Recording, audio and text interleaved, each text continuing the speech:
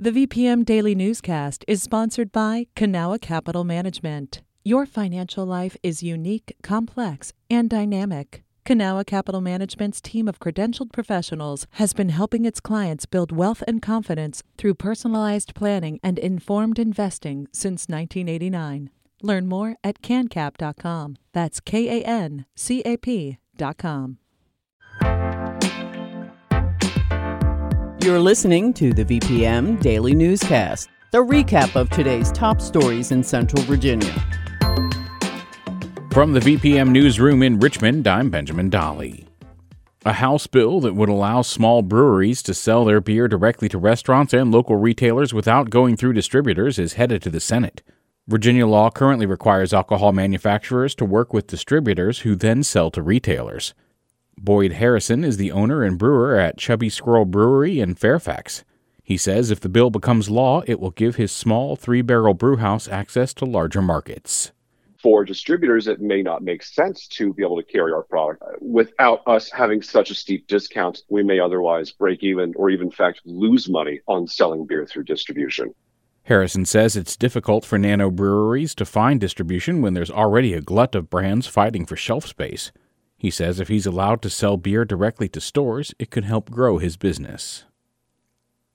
Deadlines are approaching for voters in the 4th U.S. House District.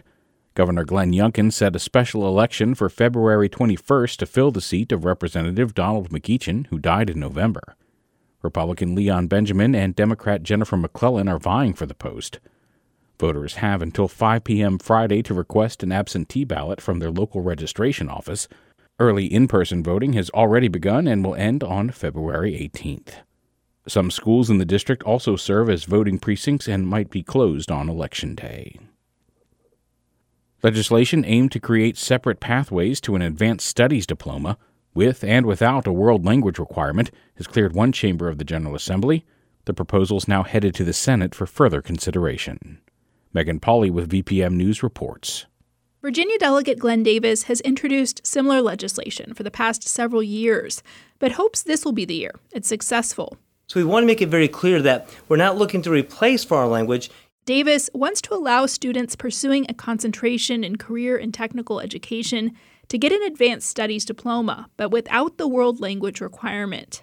Sharon Shinikariello with the Foreign Language Association of Virginia is opposed to the measure. We're in a multicultural environment and a multilingual environment, and employers really, really, really need people who have foreign language skills.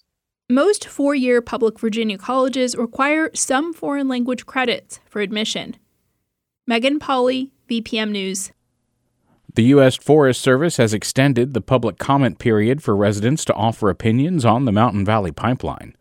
The 45-day comment period on the proposed Southwest Virginia pipeline was set to expire Monday, but has been pushed to February 21st, according to the Roanoke Times. Comments can be made on the Forest Service's website.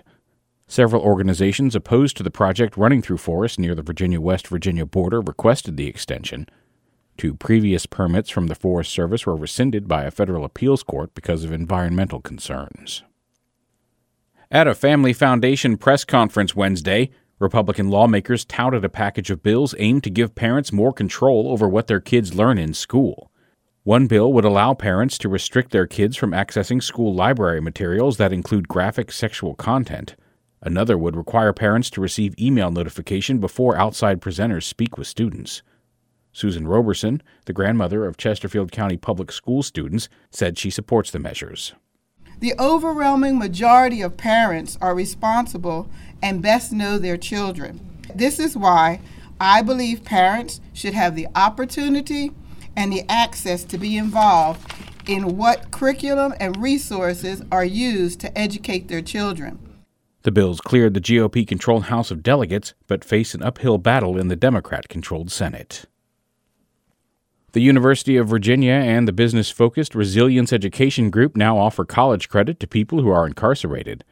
About 50 UVA graduate students use the Resilience curriculum at 3 state facilities, according to NBC 29. Resilience says people who pursue education while in prison are 43% less likely to again be incarcerated after release. The group says its program helps with re-entry and provides people who are incarcerated with skills that can help them find jobs. This has been the VPM Daily Newscast. Some of these stories may have changed since the newscast was recorded. You can stay connected to what matters by heading to vpm.org/news or follow us on Facebook, Twitter, and Instagram at MyVPM.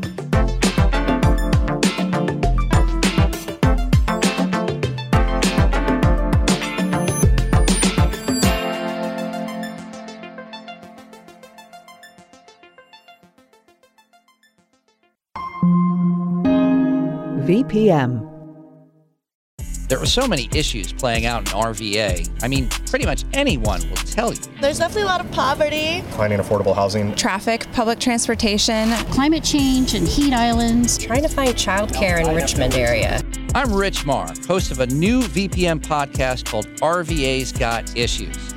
Listen to the podcast starting May 22nd. Do you have issues with RVA? Haven't found out yet. Okay, good.